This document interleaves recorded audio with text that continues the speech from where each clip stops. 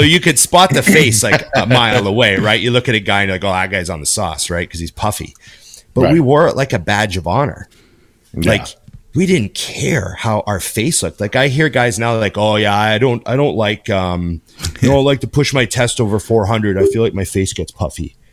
And I was just like, my head cocks to the side like a dog that doesn't understand what his owner's saying. like what? What do you mean you don't like your face getting puffy? I don't understand why that's relevant. And they're like, well, I don't like my face getting puffy. Like that never even occurred to us. You expect it to blow up like a pumpkin because it's off season and it's time to get massive, bro. And there it is. Hey everybody, welcome to It's Just Bodybuilding. Myself, Big Ron Partlow. I'm here with Dusty Hanshaw and the producer, Scott McNally. Remember to like, share, subscribe, comment, and ring the bell. There you go, Dusty. And remember, IamMutant.com. Mutant, hardcore sponsors of the show. Always taking care of us. Me and Dusty sporting the shirts today. And Dusty's got the hat. And remember, go to IamMutant.com and use Dusty20 or Big Ron20 and get your 20% off. I know you just had a Black Friday splurge. Everyone spent some money this weekend. So the money you have left, go spend it now. IamMutant.com. There you go. And if not, you can go over to the Think Big Bodybuilding Patreon and you can keep a producer homed. Yes, thank you guys, everybody, for supporting the Patreon. You guys are freaking awesome. I've been releasing content early over there, so just to try to say thank you to you guys, so thank you. Yeah, and we're also really happy with how everyone is reacting to our React videos. Yeah. Those are going good. We had a lot of fun with the Marcus Rule one and the last couple that we put up. So, good times. And I will say that Dennis James messaged me and said, hey, I love what you guys did with the reaction video. So Dennis wants to come on the show. So we gotta organize something with Dennis. We should do that. We should do that. I know we just had a guest on, so I know we like to space our guests out a little bit. We tend to. So people still have been saying Lee Priest as well. They want Lee Priest on. Yeah. And we do have to have Lee on. And he'd be a good reaction video too. I've been waiting to get Lee on. I wonder if we could get Lee on and do a reaction video with him. Now that would be fun. Oh, that'd be what I mean? Maybe we could narrow it down to like a few videos and then ask Lee which one he thought he had the most to say about. Yeah, and maybe not even maybe what if it's not even him? What if we react to like one of his friends that he knew well at that time? That could be cool. Saying. Let him kind of pick, you know what I mean? We'll narrow it down for him. Okay. It'd be like a domino effect though. We'd have the reaction video with Lee, and then we could do a reaction video to our video of what Lee said. Of Lee. Yeah. Can you believe he said that part? Yeah. Here comes the thing where he says the thing. Yeah. Okay. What do we have first question? Wasn't it something about training partners? Yeah, Dusty, Dusty put up a thread, not even like a Q&A box in the stories. You put up an actual post, right? Yes, I did. I went straight post this time because I decided we'll see how this works. And it actually turned out much better than I expected. I think I put up this morning, we got like 48 questions already. So that was pretty solid. Oh, damn. Okay. Nice. So the good news is we only probably respond to like 2 of them. Yeah. We'll start a really important one and then like get sidetracked. So it'll be perfect. Yeah. As we jump from 3rd place finisher to 6th place finisher. Yeah. Right. Yeah. Typical. Okay. But yeah, the question was more or less just what makes a good training partner, like features, characteristics, things like that. Right. Yeah. There's a lot of things. Well, first off, they got to be like consistent and reliable. Yes. Like that's my number one rule with anyone, I guess, in my life is they have to be reliable. Like reliability. I like that you paused that. You're like with anyone. Yeah, pretty much anyone. Like reliability is like a huge, huge factor. Whether you're just my dry cleaner or my training partner, right? I don't like making changes like unnecessarily. I don't like sidetracking what I'm doing to figure out a solution for someone else to do this thing that I need done. So if you're my dry cleaner or something like that, just be consistent and reliable and do what you do. yeah, and don't give me any hassles, and you will remain my dry cleaner probably forever. Like, that's just how I am. You know what I mean? Like, so that's how it is with training partners, like reliability. And I don't know, there's a certain vibe that you can't put your finger on. It's going to be fun to train with a guy, you know, like, you know, some people are grumpy when they get to the gym all the time because they just come from work and they're just always grumpy. And, you know, like I you know what I mean? Like, everyone's kind of had that experience where you're training with someone who kind of shows up grumpy a lot. Like, you know, or you go to train with someone, they show up grumpy. It's always like, you know, if it's a normal thing, that's a difficult factor. Strength was never the number one thing because some of my best training partners were like 2 plates weaker than me on everything, you know? And then some of my best training, like, you know, when I was young, I was a plate weaker on everything than my best training partners. So, you know, like, I never really worried about that. It was always about like bringing some energy. You know, you can't be dozy and yawning and not wanting to do extra reps, you know? Yeah. And, you know, sometimes I'll be very quiet to start the workout. Like, I almost probably seem low energy, but then when the first work set comes, I flick the switch. Sure. And then I've even had, like, you know, my training partners even made the odd comment like, "Oh, okay, we're off. We're starting." You know, we're starting. Like, you know, like, that's happened before. So you got to be able to flip that switch. Like, I know what it's like to show up to the gym distracted, or show up to the gym like just having dealt with something, or show up to the gym tired. But you see it in people. There's people that can flick that switch, and they're like, "Oh, we're training now. The workout has begun. All the bullshit has stopped." It's, you know, and it's going to be like this for the next hour and a bit, and there's not going to be any real interruptions of any kind. And then, having said that, like, the serious level has to be high, but then there also has to be that ability to just, like, you have to be able to, like, step out for 20 seconds and have something, you know, you got something to say, and then you step back into it, you know? So there's that. I don't know. Lots of things. I can't hate their shoes either, Dusty. Oh, they can't be rolling up in Crocs out of sport mode. That's for sure. There's a couple of dress code things. Also, you can't be my training partner if you're wearing like nipple stringers all the time. Oh, yeah. Flexing between every set and everything. Laying on my bench, and then you're leaving, like, you're all wet your bench is all wet all the time, and you're not, like, and then what, do you got to towel it off every time? You're not doing that? Yeah, there's etiquette.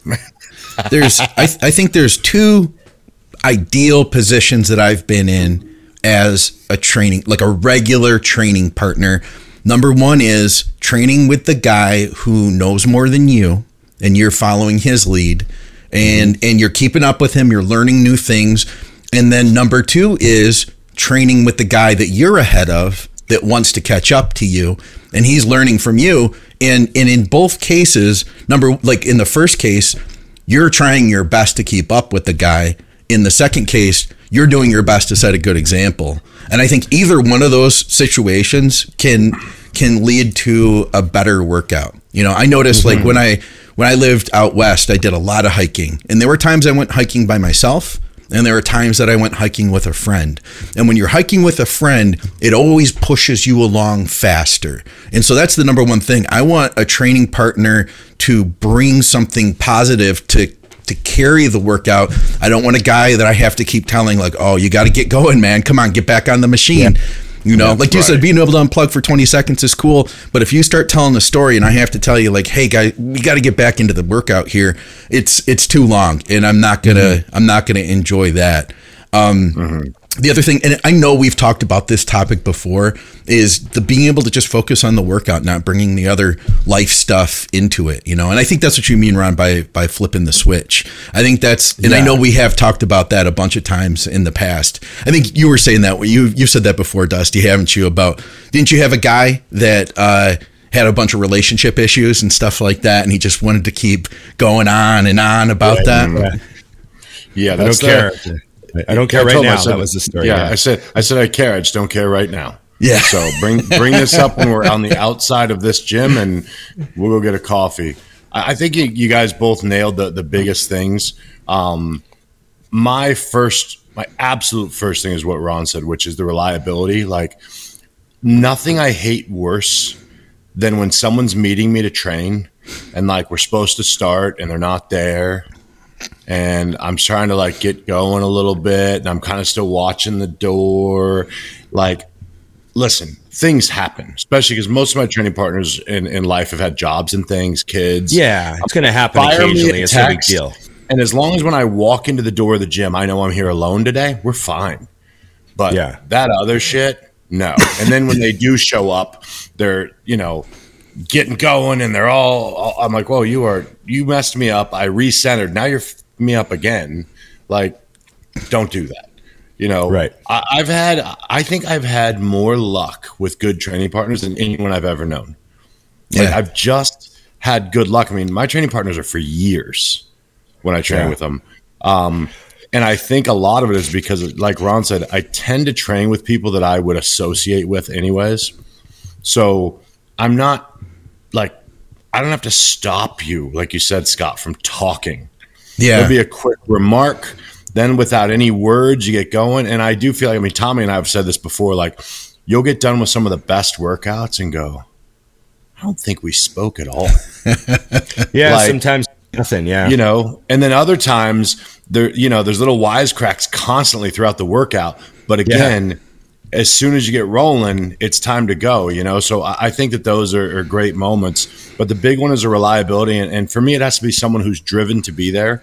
On the flip, I've had a couple training partners who weren't bodybuilders, had no desire to be bodybuilders. One of my best training partners was a maintenance guy. And he just liked to train hard. And I'll never forget when I realized just how good he was. It was when I was really young and getting started. He had hurt his hand. And he's like, yeah, I'm going to be, doctor said I'm going to be out for like 4 weeks. And I was like, all right, cool. And I trained at 5 a.m. at the time. So I come into the gym the next day at 5 a.m. and he's standing there. And I'm like, what are you doing? He goes, well, I'm still going to spot you. He came 5 days a week for 4 weeks to spot me. And I was like for most people, that's a checkout. You know what I mean? Oh, I'll be back in 4 weeks. Right. He literally can't. And I told him, I was like, bro, it's 5 a.m. Like, you don't have to come in. He's like, yeah, I do. And it was funny because he also knows I'm a bastard because he goes, you might replace me. And I was like, I might. Yeah, he didn't want you seeing any other girls while he was at home. Yeah, you know how that works? Oh, your girlfriend's going to be out of town for a month? All right. That's funny. Yeah, I know what you mean about the non-competitors. Like, my best friend Scott was my training partner for like a couple of years at one point. And, he was totally natural. He had no, bodybuilder identity at all. He was just my best buddy, but he liked to work out. And he just loved to come to the gym and train hard. And he was like the best spotter ever, And, he'd seen Blood and Guts 1,000 times, and he knew everyone, and he'd come to all my shows. And so he was totally into it as a bodybuilding fan. And he just loved to go to the gym and train. And that was those are great days. Plus, in a way too, it was like very selfish because the workout was all about me. It was whatever I wanted to do. Sure. Totally. It was totally all about me because he didn't give a shit. So I'd be like, okay, we're squatting today, and then we're going to do leg press, and we're going to do drop sets on the hack. He's like, okay, let's go. Yep. And it was just into it. And so that was a lot of fun, And then another one of my best training partners ever was like 4 years. It's my buddy Forrest, who's totally natural. He was a natural bodybuilder, but that guy, man, that guy just, you couldn't bury that guy. I was like at my very, very biggest training with him, and he was, very, very natural, and he was just hanging with me and, going hard and pushing me. And so those were good times, but yeah, it's not always about training with another person who's doing exactly what you're doing, I think you get lucky too. Like my current training partner we have on Sundays, John, that trains with Nikki and I. In a very short amount of time, he figured out my strength numbers. So like we're doing like a movement we've never done or a rep range we've never done, and I'm starting to get a little tired, and it's a high rep set, and he'll go 10 more. And as I'm going, I'll get to like 7, and in my head I'm like, I got more than that, and he'll go 7 more, and I'm like, and it's always almost exactly what I was thinking. I'm like, oh, where that line is. He's got a good speed gauge. Yeah. And that pays off enormously because there's 2 things that I think are terrible that I've experienced with training partners. Number one is like you're starting to get tired on a movement and you got like 1 or 2 reps. And I go 7 more, and you're like, yeah, high. It's like you're out to lunch. Or on the reverse, you're getting rolling. They're like 1 more rep, and you're like, I'm not even fatigued. You need I'd rather you said nothing if you're those two, but it is nice because he's never said a number that wasn't feasible. Like even I was like, ooh, that's a little further. And I was thinking, all right, let's roll, right. Because he's a good spot. So if I miss, I'm not like going to die. I'm just going to push it out of the way. So, I think that those are the just some of the good luck things. That usually takes years to get to. Yeah. And I'm like, we train once a week for like a few months and you figured this out. That's pretty solid. Yeah. Yes. I know what you mean about the high rep sets, kind of being able to predict where you're at. And and you hear them and you're like, oh, that's what I just decided too. Yeah. Exactly. Yeah. No, I know. Just thinking the same stupid idea. Good thinking. and about about the comment about being able to make a wisecrack here and there. I think I remember back in the day, we assumed Dorian and Leroy were just literally screaming at each other the whole time, but but that's not what was happening. They were very, very, very serious, but there was little jokes, little cracks here and there. You gotta make the process can't just be 2 grumpy guys not talking all the time. Yeah, right. You know what I mean? There's got to be a little bit of it's got to be fun. So whether you're ribbing each other or there's a bit of a running joke that you always kind of don't even have to speak about, there's always, you get your training partners and best buddies and stuff. You get those little running jokes where you just look at each other and you roll your eyes and the other guy knows exactly what you're talking about. And there's a little chuckle and then you get into your set like that stuff is also part of what makes it fun. And it's, I mean, if you look at it realistically, at the end of the day, our workout is such a significant portion of our life because it's every day for 2 hours for 30 years. You know what I mean? At this point. So if it really matters who you spend that time with, right? You wouldn't give that many hours up to just anybody. And so it's got to be someone who's fun to be with. It has to be fun. At the end of the day, whether you're squatting 5 plates with a nosebleed and yelling, come on, motherfucker, or whether you're doing drop sets on something and you're cracking jokes, calling each other pussies or something, there's got to be some fun. Absolutely. And at the end of the day, you can't do this for that long every single day if there's no fun. And so, right now, Braden's in real serious mode where he's competing at a high level and stuff. And, I just trying to set a great example with form and consistency and intensity and make sure he trains safely. But we also want to have fun every day. There's a couple of jokes every day. There's no day that he gets away without. I got to give him a couple jokes every day. He's always giving me it's funny. So we have a good time, Absolutely. So I encourage everyone to remember that. Yeah, no, I agree. Do you want you want to fire off a question, Ron, or do you need me to do one while you figure out your next one? We have loads of questions from everyone. You had one that we had lined up for next, I thought. Oh, I have the. This is actually a pretty solid one that I thought was good. Best nationals you've ever seen, what year it was, and which competitors made it so good. And we all agreed on this one quickly. So, Ron, go ahead and drop the obvious. I wasn't sure of the year until you Googled it, but I always thought that the 91 Nationals was kind of seen as kind of a crazy sort of perfect storm, just for who was in that lineup that day. You want to pull that up? Yeah, I guess it would have been the heavyweight class. Yeah, the heavyweight class, the first call out was Flex Wheeler, Kevin Levrone, Paul DeMaio, and Ronnie Coleman. Yeah. Think of Ronnie those Coleman names as amateurs. And then, by the way, if you go look at the pictures, they looked like pros then. They were all ready to be pros that day. Yeah, and you want to know who was 7th that year? Who's that? Chris Cormier.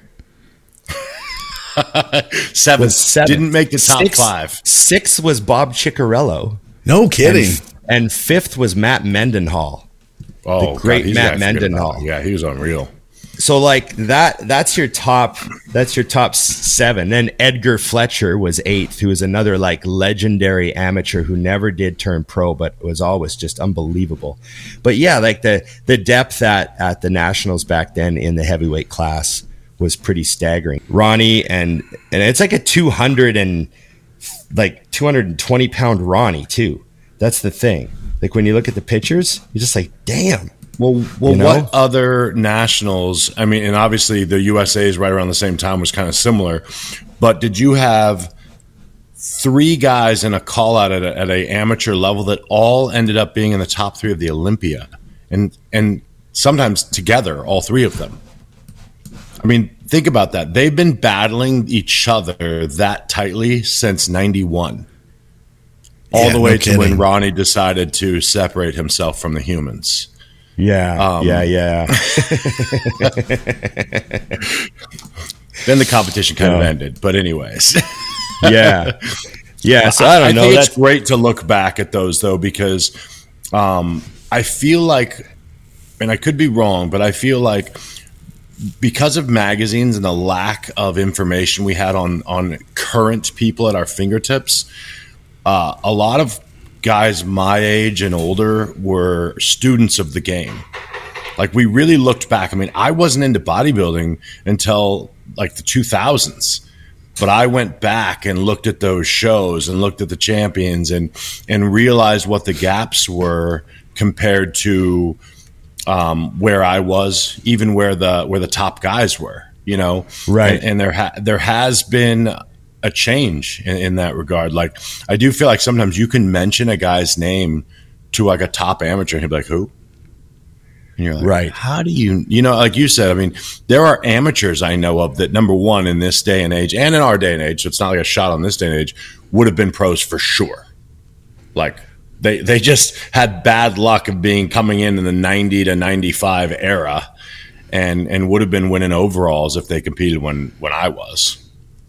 Yeah, I think one thing that we forget about is the quality of guys that are turning pro are fantastic.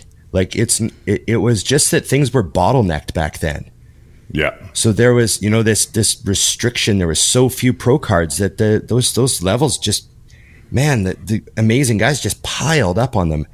And nowadays we don't have that bottlenecking. So you still have like awesome guys coming into the pro ranks, mind boggling, like the new level of bodybuilder that we're seeing coming up, but I mean, like, that Nexzilla guy that just showed, like, these are the guys that are rising to the top now because it's crazy, but we're not getting bottlenecking. Like that guy comes right through and turns pro. He doesn't run into 6-7 other crazy, and spend the next 5 years placing top 5 at nationals before he gets his card.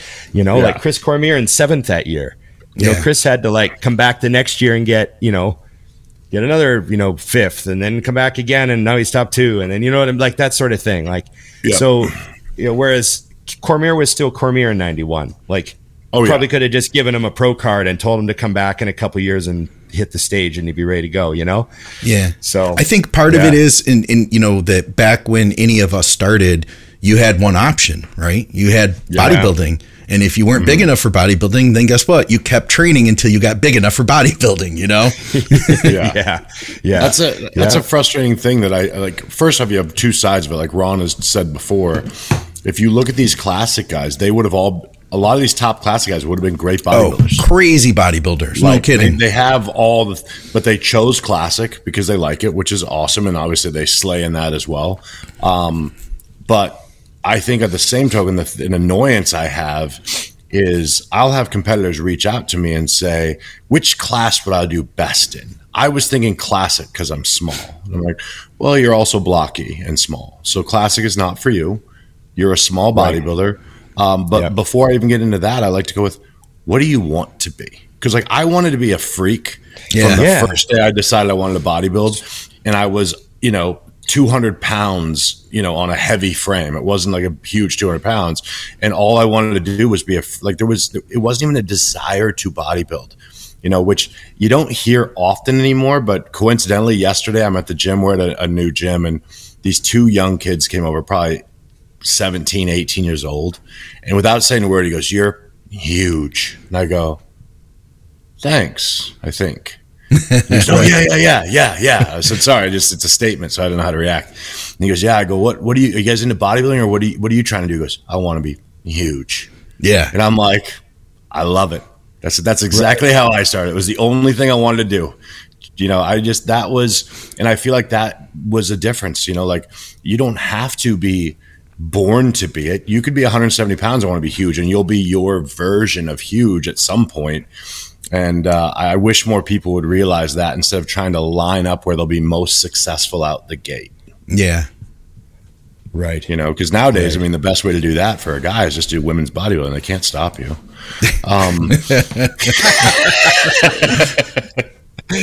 They can't stop you. You just have to make one little claim that I can't say on YouTube. That's funny. I also think, like we had another question. It was, should you have abs all year in the off season?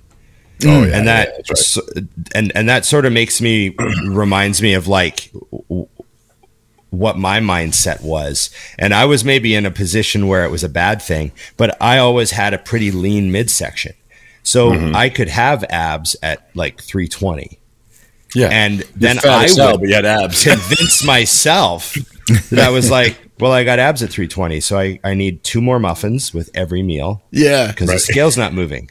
And then the scale still isn't moving. So I should order a pizza. Right. And then I'm like, I still got abs at 320. Yeah. But the rest of the physique was a mess, And so it's, a little bit of like, bad strategy on my part, at certain stages in my, in my chasing of the dream.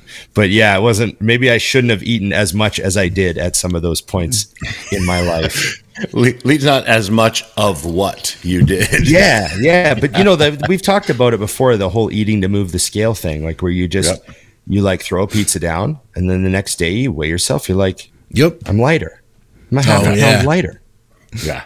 So then that day you're like, well, I'm half a pound lighter. So my normal amount of food's not going to cut it. So you're hammering your meals and then you're trying to throw more in, drinking juice and eating, cookies with every meal and just trying to get your calories up. And then, you check your weight later at the gym and you're still 316. Jesus. Rail. And then so you train and then you pound an extra 100 grams of carbs out of the cooler at the gym because you're like, what the hell? And then you go home and you shovel food all night and you wake up the next day and you're like 313. You're like, Jesus.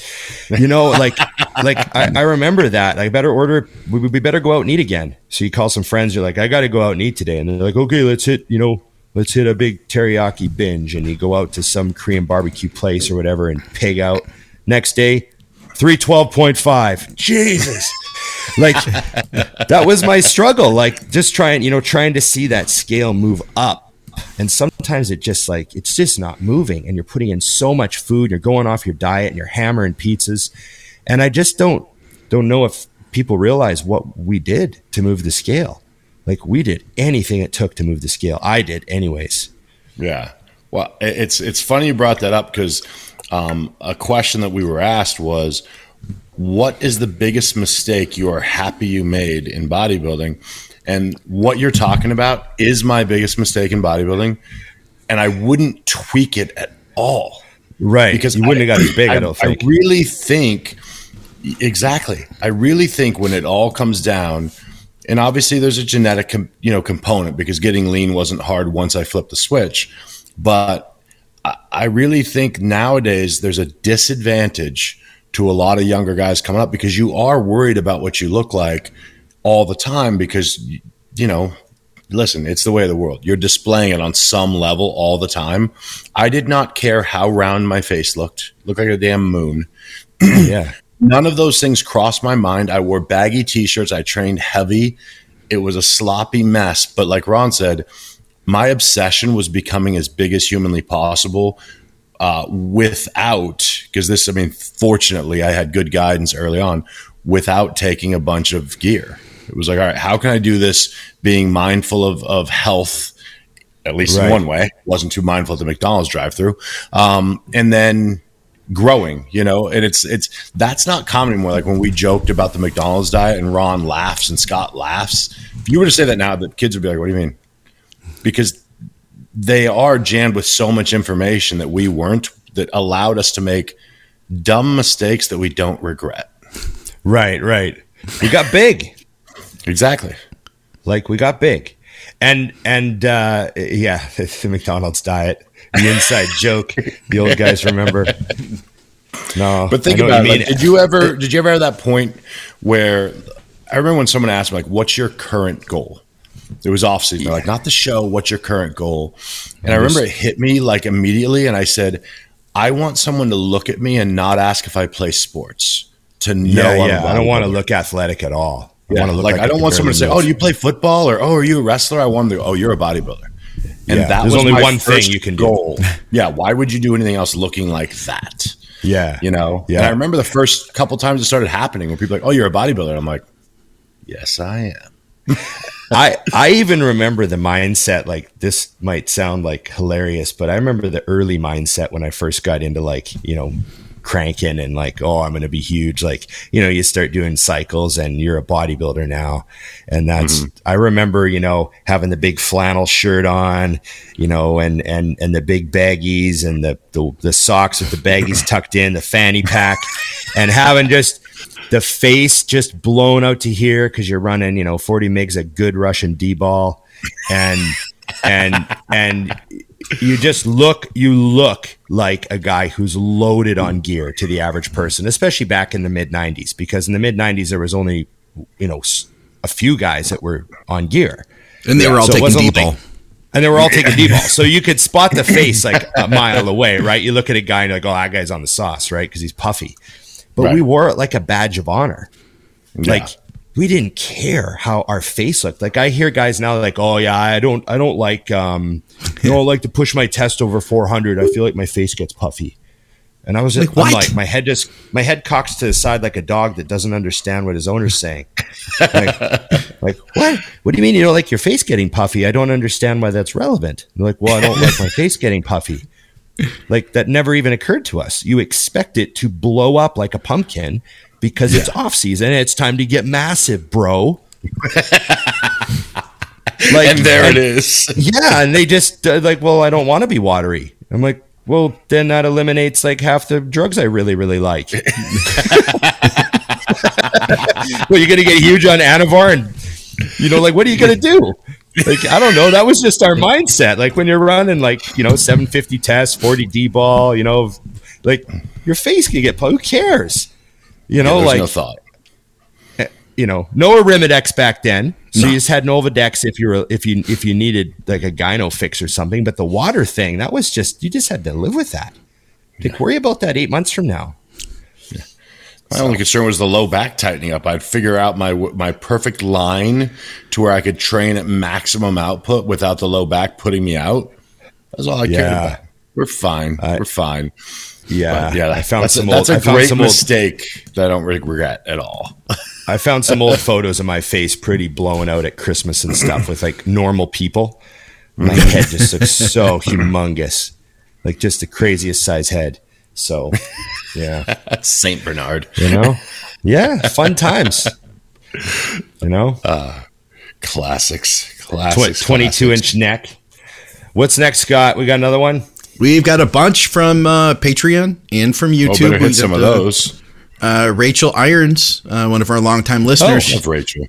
She says, question for the next episode. I'm going into Fire Academy for 16 weeks, Monday through Friday, all day. My coach and I will be coming up with a game plan, how to tackle training and nutrition. But I am curious to know your guys' thoughts on it too. How would you go about nutrition and training if it were you? Well, I'm not totally aware of what she's going to be doing, how much physical stuff she's going to be doing when she says fire training. I assume there's a lot of, I bet, like climbing stuff, ladders, picking up dummies that weigh full body, about the weight of a body, reeling hoses, all that. So real physical. Yeah. She might need a ton more carbohydrates or something like that to deal with all the cardio and activity and, just the sheer volume of exercise that might be done, in that 16 weeks. So I mean, this also sort of reeks of micromanagement to me too. Like my coach and I are going over a game plan. It's like you're going to Fire Academy. Your goal is to destroy Fire Academy. That should be your number one priority. Screw training. You can do whatever, just maintenance train. Focus on Fire Academy. Be the best. Come out of Fire Academy with everyone going, holy shit, that person killed it. Yeah. And that is only done if you prioritize it. So train 3 days a week. Keep your muscle and your strength. So when you come out of the 16 weeks, you're got same physique you went in. That could be a goal. Like this is again assuming there's. I'm envisioning that they're climbing stairs all day long with dummies and like boot camp.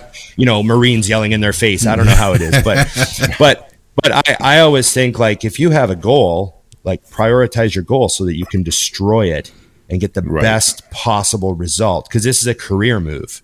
Yeah, it's not like a hobby thing. Like, I'm gonna learn to skate on the weekends. It's like no. You're going in there to destroy this because this couldn't this dictate like who wants to hire you after and all that stuff? You'd think.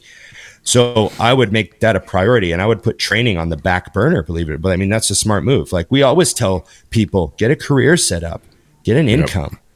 Like you can, once you're a fireman and you're doing your 2 picnics and 2 sleepovers, you get lots of meals and lots of working out. So don't worry about it. But that's what I would do. I would make training a maintenance situation and I would probably increase the carbohydrates drastically.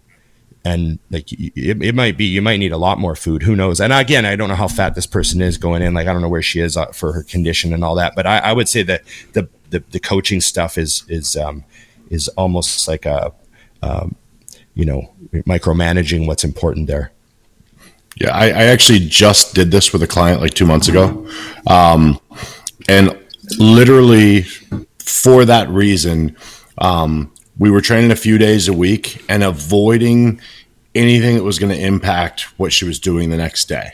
So I was trying to keep an eye on the lower back, trying to keep an eye on the legs. And then the big thing that you guys will run into is what's the schedule like when you're there so we can figure out how you can eat when you're there. Because it's not like you're stopping every 3 hours to eat your food, So those are the things you're going to, whether it's to yourself or to your coach, to report back with like, hey, after day 1, here's what I realized as far as how busy we were. And when we had to eat, they, at least in Arizona, they had like a little bit of a schedule to it, to where I was like, okay, so she's opening up her day like this. So this meal is fine to have before she heads in, that kind of stuff. And that's really it. And outside of that, I think Ron nailed everything. You focus on this and understand something that Lane Norton just put up the other day. Maintaining muscle mass is a lot easier than gaining it. So even over an extended period of time, it takes like a quarter, or I think a third, I think you said, of the effort to maintain. And we're not talking about 5 years. We're talking about weeks. Yeah. So don't stress. Your muscle's not going anywhere. Keep the food coming in and be very mindful of the goal at hand. And the bodybuilding will be there when you're done. Yeah. That's great advice. Great advice I can think of. You have to shift your mind to be 100% performance based. Yeah. And not cosmetic based. It could almost get in the way, if you were just like too bloated and too full all the time, if they are real active. I know that when I worked for the pop company and I was doing like a gazillion steps a day, fats helped me to keep the scale from dropping down too far. And it would be real simple. Like, I was kind of working on the road, right? Going from store to store. And if I had a shake, I started adding some olive oil to that. And just like little things like that, you could add a bunch of calories. If you're in if you guys get into that situation where like the scale keeps dropping and dropping, carbs are a great thing, sure. But I'm just saying, I think fats helped me a ton, There's an eventual ceiling on your carbs. You can only eat and drink so much carbs. Yeah. Fact. Yeah. Okay. That was a good one. What about this one? We had like I said, a bunch more stuff. Who was the most shredded bodybuilder that you ever saw? So this question always reminds me of 2 people. I always think of the same 2 people. And I'm sure, I've been to 20 Olympias or 19 Olympias since then. And, I'm sure I've seen more shredded people. But you know when somebody really impacts you, and that sort of burns in your brain as like the most shredded guy you've ever seen. Yep. And I remember it would have been like 95. And I went to a show in Australia. I'd just gotten there, and it was a local like Brisbane Championships. And there was a guy there, and again, I might be getting his name wrong, but I think his name was Billy Bryson. Billy Bryson for some reason. His name was Billy.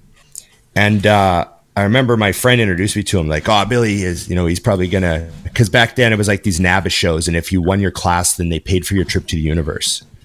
Right. And they were like, oh, Billy's just doing this show to get a trip to the universe. Like, probably a shoe-in to win, whatever, middleweights or whatever. I can't remember. And I remember I met him backstage. And so he would have been like, I don't know, he was like 170 pounds or something. Right. But I remember that guy posing.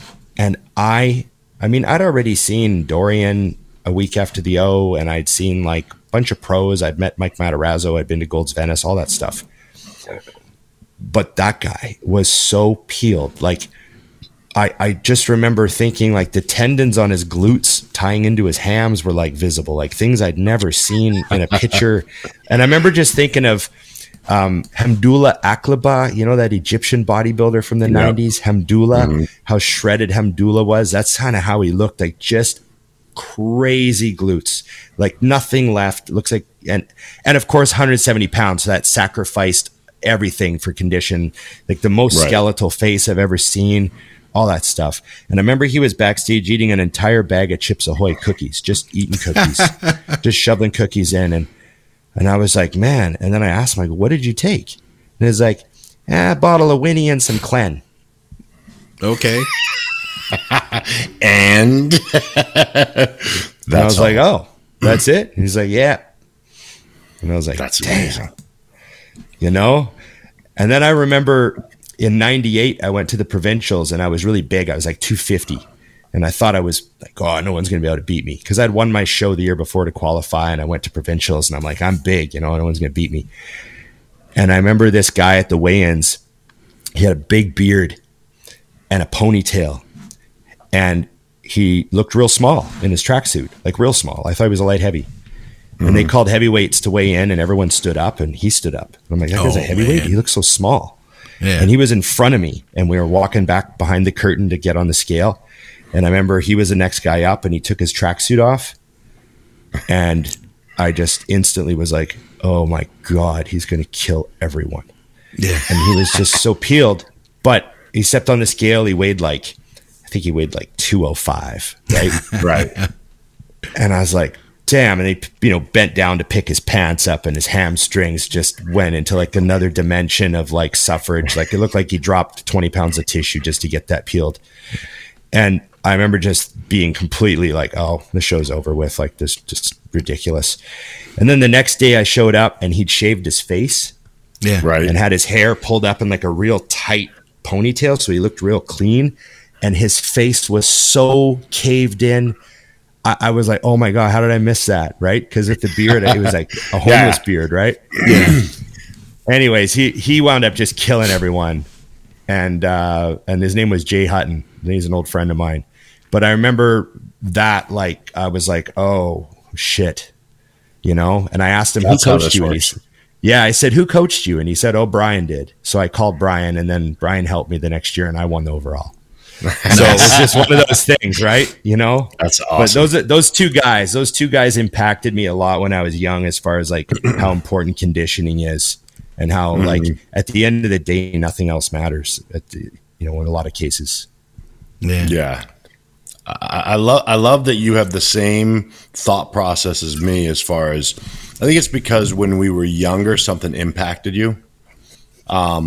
Because my greatest memory of a peeled body, I was getting ready for my first show. And just because of my frame, I was a heavyweight, and I'm getting ready for the show. And there was a guy at our gym, and he looked really jacked, but he was like a lot shorter than me.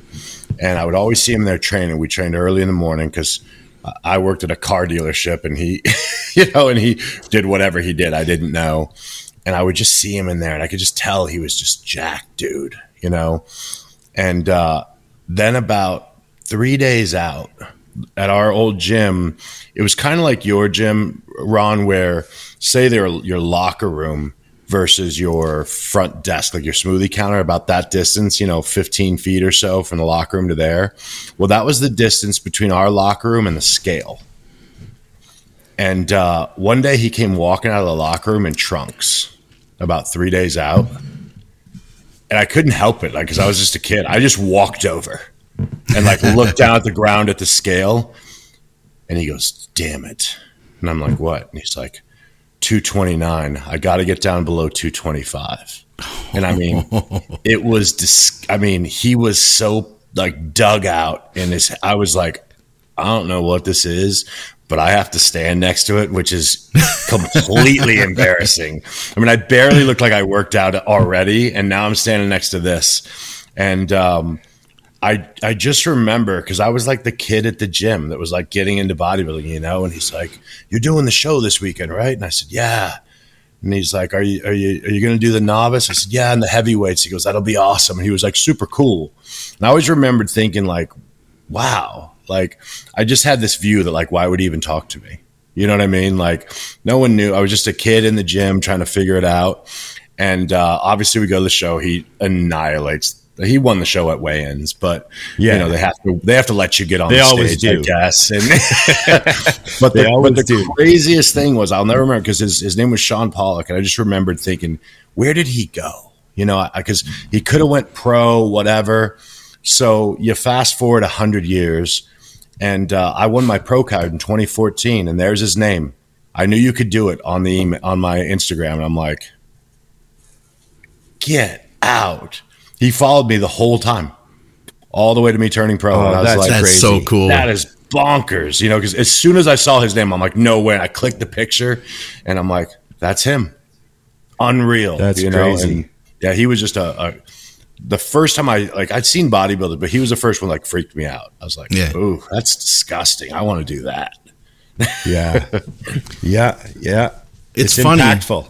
It's funny because if for people that haven't competed, when you envision what being a competitive bodybuilder will be, you envision somebody who's huge. We think of the guys at the Olympia. We think of the guys that in the former magazines. We think of the biggest guys in the world.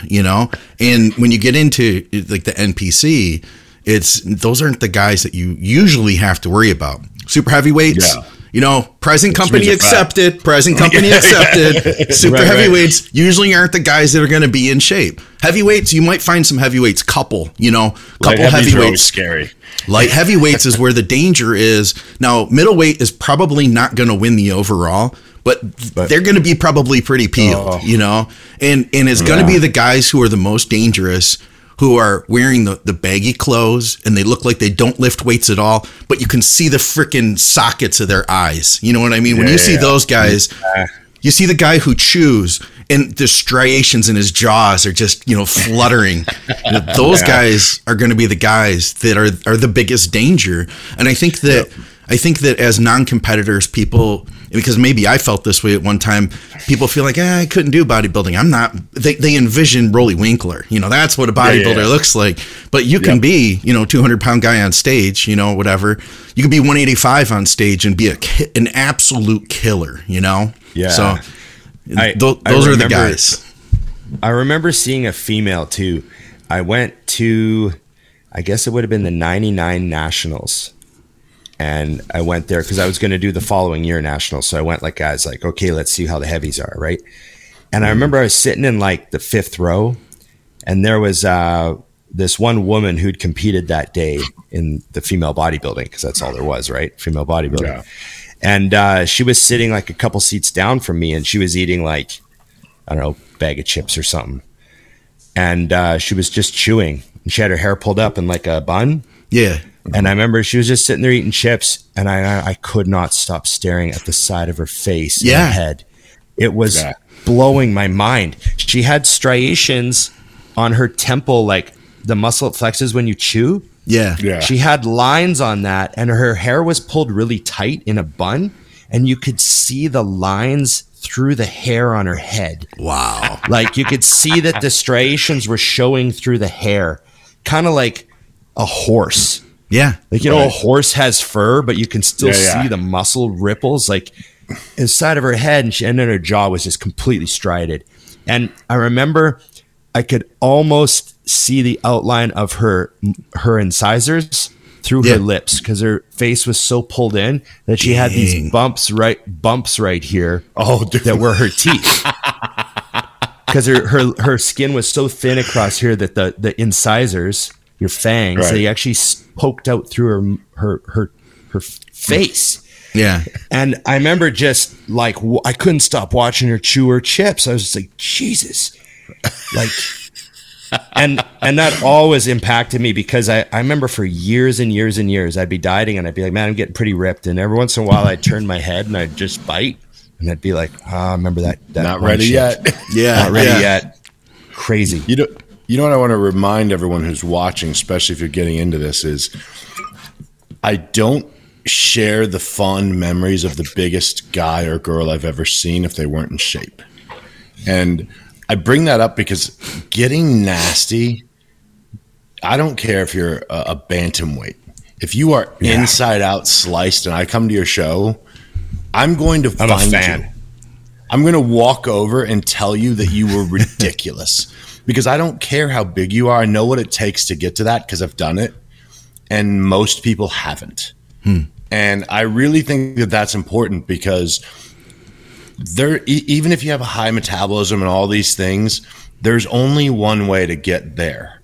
And that is to walk through hell slowly. And I don't think enough people understand that when they're getting into bodybuilding. It's like, there's oftentimes I see an overall winner. I'm like, yeah, he's the winner. He's the best of that. Yeah. But whoever's insane, I'm like, there we go. Yeah. Because I know what you did. And I love that. And, you know, I want people to push that because I was at the gym yesterday and there was a couple people talking who had just competed and they were, you know, this lady was going on about, you know, what she had to do. And it, not as a bad person, but I wanted to look at her and go, you weren't hard enough.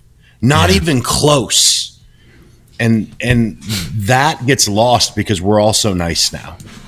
You know, there was definitely, you know, when at least my good fortune again of who I came up with, I never got compliments until I got one and I knew it meant it. You know, like I said, the first time I trained with JJ Marsh, I did an entire prep with him. And literally right before the show, my last time posing in front of him, I did all my core turns, my mandatories, and he just looked at me and goes, you look fucking good.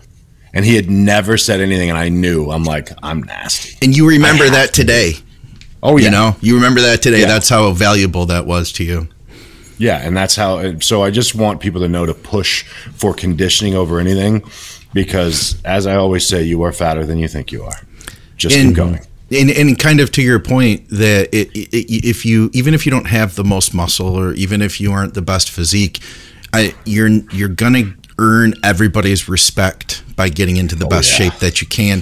I don't care how much muscle you have. It's because you get, especially guys that don't have a lot of experience, they're afraid that they're gonna look stupid up there. And I guarantee you that if you are the most peeled guy up there, you're going to be respected no matter what you look like. Yeah. I've seen some very small, under-muscled people get in great condition and not only place good, but be respected by everyone around them. That's like, man, your condition's great, you know? Yeah. And it can really, really carry you. So, yeah. My guy was Shelby. He's from here in Detroit. And I think it was 2008. He was doing Central States, which turned out to be my favorite show to ever compete in. It's in the fall, in October. You get to eat apple or pumpkin pie after that, and then you get to enjoy, Thanksgiving and everything.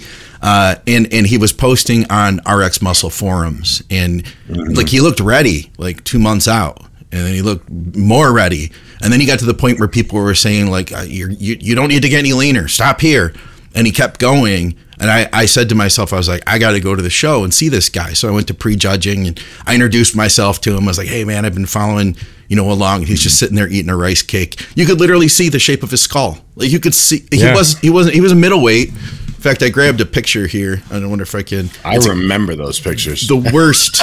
It's the absolute worst picture. There's probably better ones than this one out there. But you can see, like, he was just inside out peeled. And that's like a video still.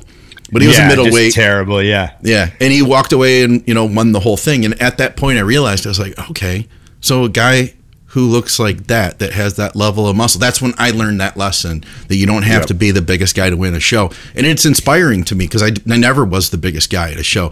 In fact, I remember at the time, Janae now, Matt Kroc back then came into a show wearing this tracksuit that had his name on the back of it. And he's just 3 times bigger than everybody else. And he had like a whole entourage with him, and they were all wearing the outfits. And I was like, oh shit, I guess the show's going to him.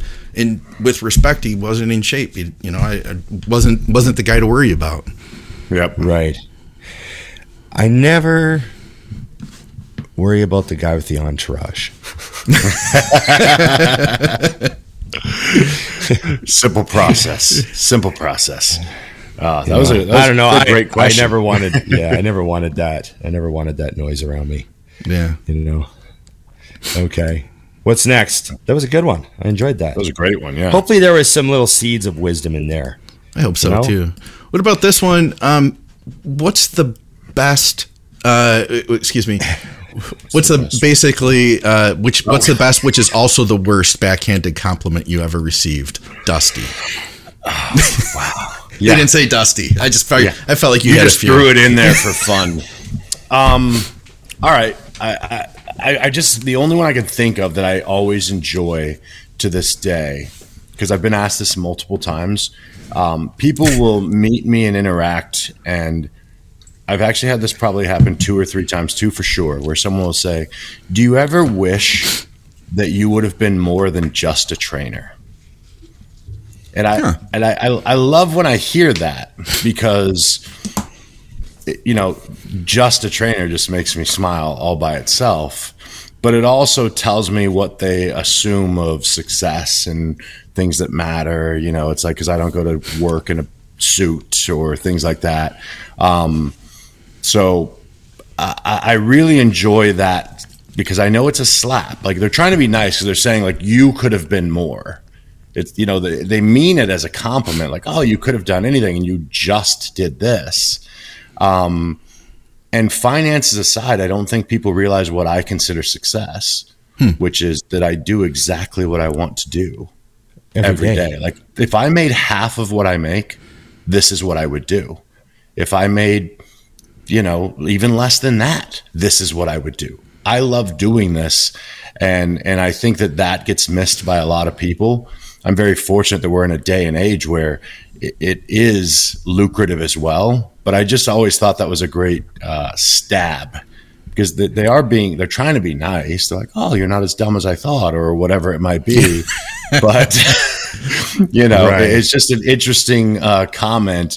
But also, I think it shows a sheltered understanding of that everyone thinks success is the same thing, because that's something we hammer all the time, especially with a girl going to college. Like, I remind Taylor every single day that success is not money. Like, don't get confused. You know what I mean? And I'm assuming that person's like, oh, you could have been a lawyer, or, or whatever. Yeah. But you're just a trainer. I was like, that's not too bad. I like it. Yeah, definitely. I also have had, I don't know. Well, I mean, the most common one is like, oh, you're actually pretty smart. Like, you ever heard someone say it to you? They just assume I never heard that. Bodybuilder, and it would usually be someone who, like, I was meeting through some other channel that had no idea who I was, and they just see me. Then their instant thought was, oh, this 300-pound monkey. And then maybe they're stuck talking to you for 10 minutes, and you're chatting with them, and I've seen the look. They're like, oh, this guy's carrying a conversation with me. Like, I've seen people that look surprised, and then the odd one will just say something dumb, like, oh, he's good talking to you. You're pretty interesting.